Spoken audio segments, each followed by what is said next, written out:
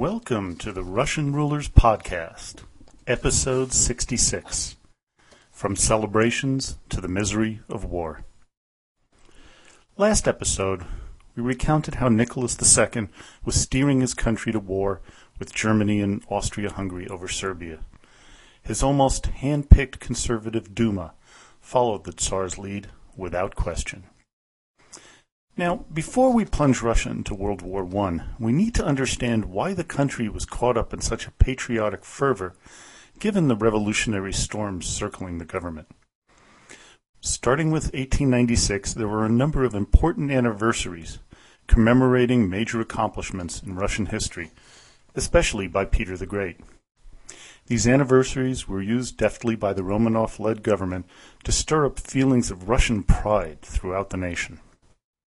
While Nicholas preferred the Byzantine-like period of Alexis I, he could not ignore all things Peter I had accomplished 200 years before. 1896 marked the bicentennial of the founding of the Russian Navy, but the first major celebration was in 1903 with the 200th anniversary of the founding of St. Petersburg. Nicholas, though, was no fan of the city, as he much preferred the old capital of Moscow, but he had little choice. To sum up the royal family's feelings, you just need to hear the quote from Empress Alexandra. Quote, "Petersburg is a rotten town, not an atom Russian."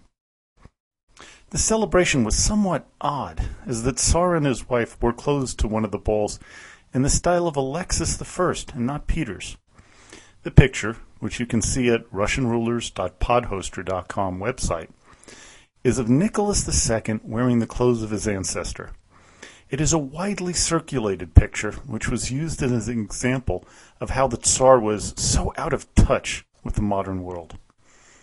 In defense of Nicholas, though, it was the only time he ever wore the clothes of Alexis, but as often happened to this Tsar, a simple, innocent act was turned against him. 1909 marked the bicentennial of the Battle of Poltava, where Peter defeated Charles IX, saving his country from foreign invasion of the Swedes. Nicholas bathed in the glory, visiting peasants and members of Peter's Preobrazhenskoy regiment, which had actually had 3 direct descendants of men who served under Peter that day attending. The other attendees at the ceremony held on June 27, 1909, cheered the Tsar, giving him a deeper belief that the Russian people were still firmly on his side, and they would stand up for him against the alien rebels. 1912 marked the 100th anniversary of Alexander I's triumph over the invading forces of Napoleon. In September of that year, the Tsar and his wife attended a celebratory ceremony in Borodino, the place where the bloodiest battle of the war was fought. Absent were members of the Duma who were not invited and were mightily offended. Nicholas viewed them as unnecessary. The anti-Nicholas fervor grew even among his supporters. The following year was by far the most important to Nicholas II, as 1913 marked the 300th anniversary of the ascension of Mikhail Romanov as the Tsar of Russia. For this, Nicholas pulled off all the stops. On February 21st, he published a manifesto, of which I will read the opening narrative. By the common efforts of the crown bearers, our predecessors on the Russian throne, and all loyal sons of Russia, the Russian state was created and strengthened. Despite many trials, the Russian people remained firm in their Orthodox faith. With self-sacrificing loyalty to their sovereigns, they overcame misfortunes. The Russian Empire became one of the foremost powers in the world. Observing the 3 centuries that have passed, we see in all of them the highest feats of valor of the best sons of Russia, who spared neither effort nor possessions, not life itself, for Russia's sake. Many of the church elders were caught up in the celebrations, as were many loyalists that surrounded the Tsar and his family, giving them a sense that all would be okay if only the accursed foreigners and intelligentsia would stop their negativity. But the real mood of the people was that of doom and gloom. Many felt that Russia was headed towards a time some 300 years ago, but not with the ascension of the Romanovs, but the plunge into the time of troubles. During the celebrations and parties held in both St. Petersburg and Moscow, members of the Duma were again, for the large part, excluded. What is so striking is that the Duma was pretty much on the Tsar's side when it came to policy, but he snubbed them nonetheless. It was just another example of the behavior of this Tsar that was so detrimental to his image. A tour ensued through part of Russia, visiting ancient cities like Vladimir, Suzdal, Nizhny Novgorod, Yaroslav, Rostov, and Kostroma. It was carefully orchestrated so that Tsar and his family would only see the good parts of the countryside and none of the bad. It's here we have to take another sidestep and talk a bit about the heir to the throne, the sickly Alexis. The Tsarevich, whose hemophilia was a well-guarded secret, was known to be ill, but with the official issue being a leg problem, which is why he was always carried in public.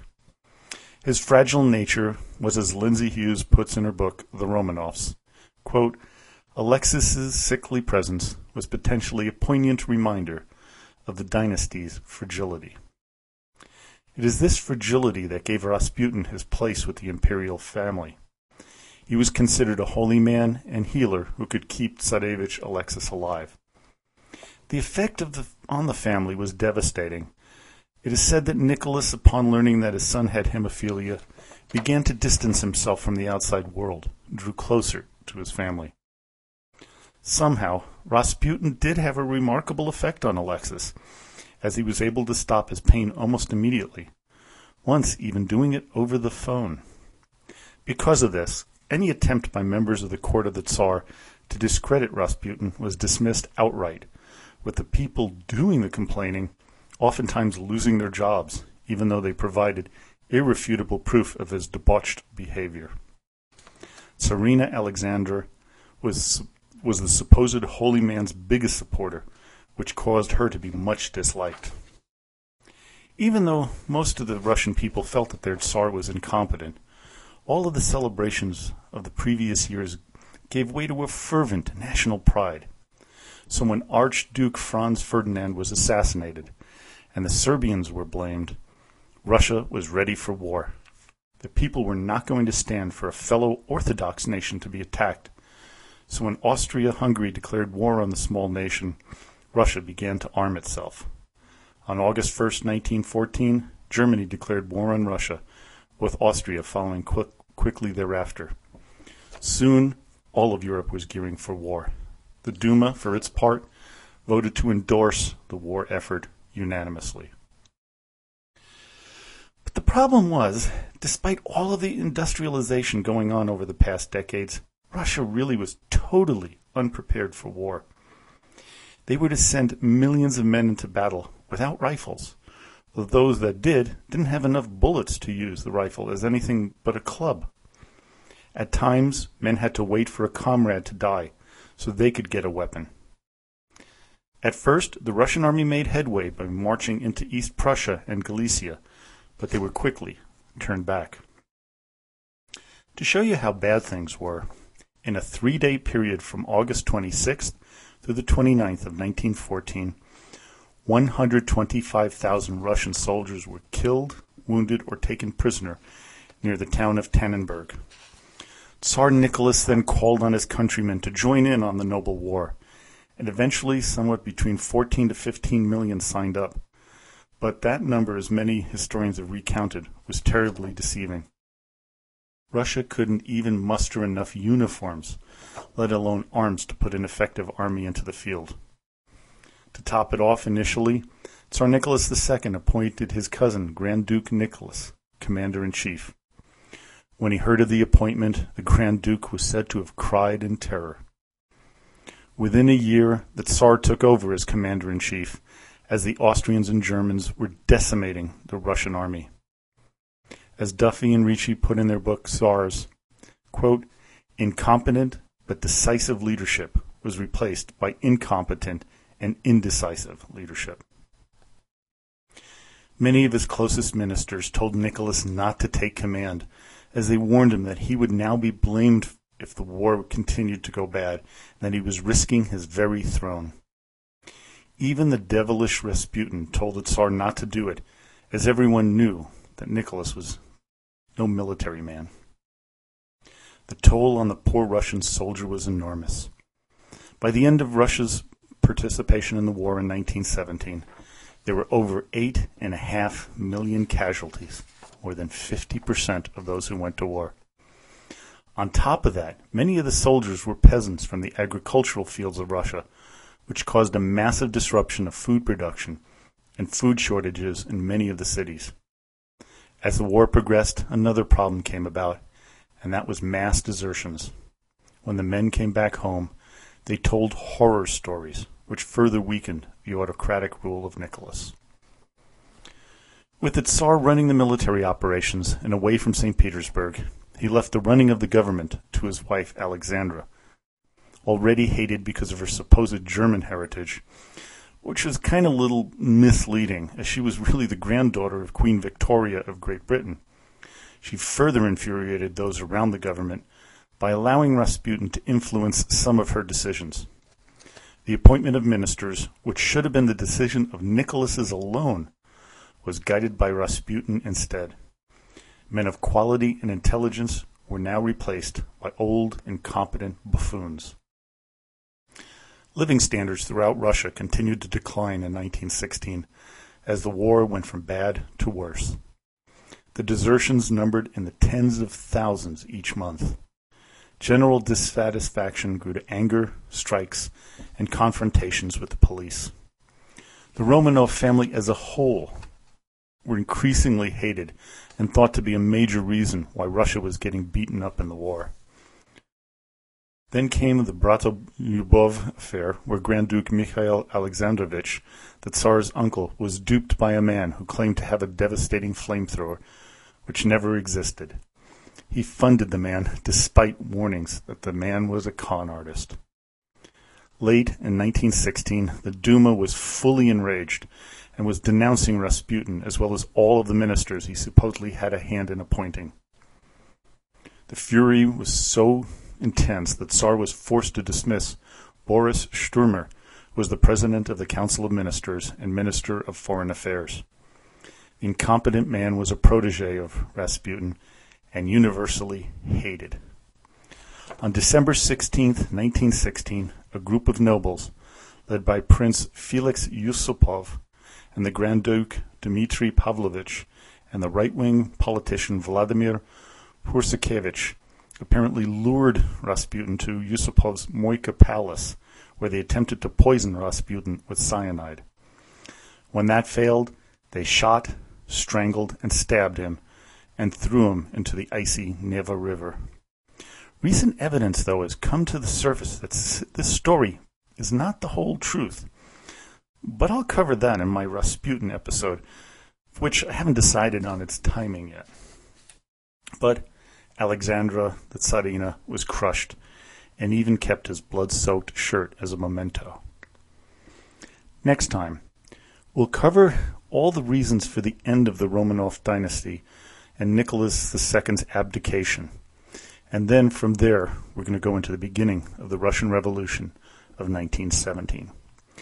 And now for a reading from Russian history. And this one, interestingly enough, when my father passed away, I was going through all the books that he had, and I came upon one that just recently I looked into, and it's called Memories of the Russian Court by Anna Vyrubova. Anna Vyrubova was an interesting person, as she was the confidant and good friend, and basically best friend, of Empress Alexandra. And she was with her for many, many years. So what I'm going to read is just a little part of it. This book was written in 1923, and she had a harrowing escape from the Soviets. They were searching for her and were obviously going to murder her as being part of the Romanovs. But she was able to escape with help of some friends and made it to Helsinki in Finland. Quote, "Life at court was by no means serious. In fact, it was at that time very gay. At 17, I was presented first to the Empress Dowager, who lived in a palace in Peterhof known as the Cottage. Extremely shy at first, I soon accustomed myself to the many brilliant court functions to which my mother chaperoned my sister and myself. We danced that first winter, I remember, at no less than 22 balls, beside attending many receptions, teas, and dinners. Perhaps it was partly the fatigue of all of this social dissipation which made so serious the illness which, in the ensuing summer, I was stricken. Typhus, that scourge of Russia, struck down at the same time my brother Serge and myself. My brother's illness ran a normal course, and he made a rapid recovery. But for 3 months I lay at death's door. After the fever succeeded many complications, inflammation of the lungs and kidneys, an infection of the brain, whereby I lost both speech and hearing. In the midst of my suffering, I had a vivid dream in which the saintly Father John of Kronstadt appeared to me and told me to have courage, and that all would finally be well. This Father John of Kronstadt, whom all true Russians revere as a saint, I remembered as having thrice been at our house in my early childhood. The gentle majesty of his presence, the beauty of his benign countenance, had so deeply impressed me that now, in my desperate illness, it seemed to me that he, more than the skilled physicians and the devoted sisters who attended me, had power of help and healing. In some way I managed to convey to my parents that I wanted Father John, and they immediately telegraphed begging him to come. It was some days before the message reached him, as he was away from home on a mission, but as soon as he received word of our need, he hastened to Peterhof. As in a vision, I sensed his coming long before he reached the house, and when he came I greeted him, without astonishment, with a feeble movement of my hand. Father John knelt down beside my bed, praying quietly, a corner of his long stole laid over my burning head. At length he rose, took a glass of holy water, and to the consternation of the nurses, sprinkled it freely over me, and bade me sleep. Almost instantly I fell into a deep sleep, and I awoke the next day. I was so much better that all could see I was on the road to recovery. Well, I hope you enjoyed today's podcast. Please go to iTunes and give me a favorable rating if you like what you hear, as it's going to help me move up the podcast rankings. Also, don't forget to join us on Facebook at the Russian Rulers History Podcast Group, which has become really a very lively place. I want to thank everybody for all your comments and suggestions and questions you've asked. So, as always, до свидания и спасибо большое.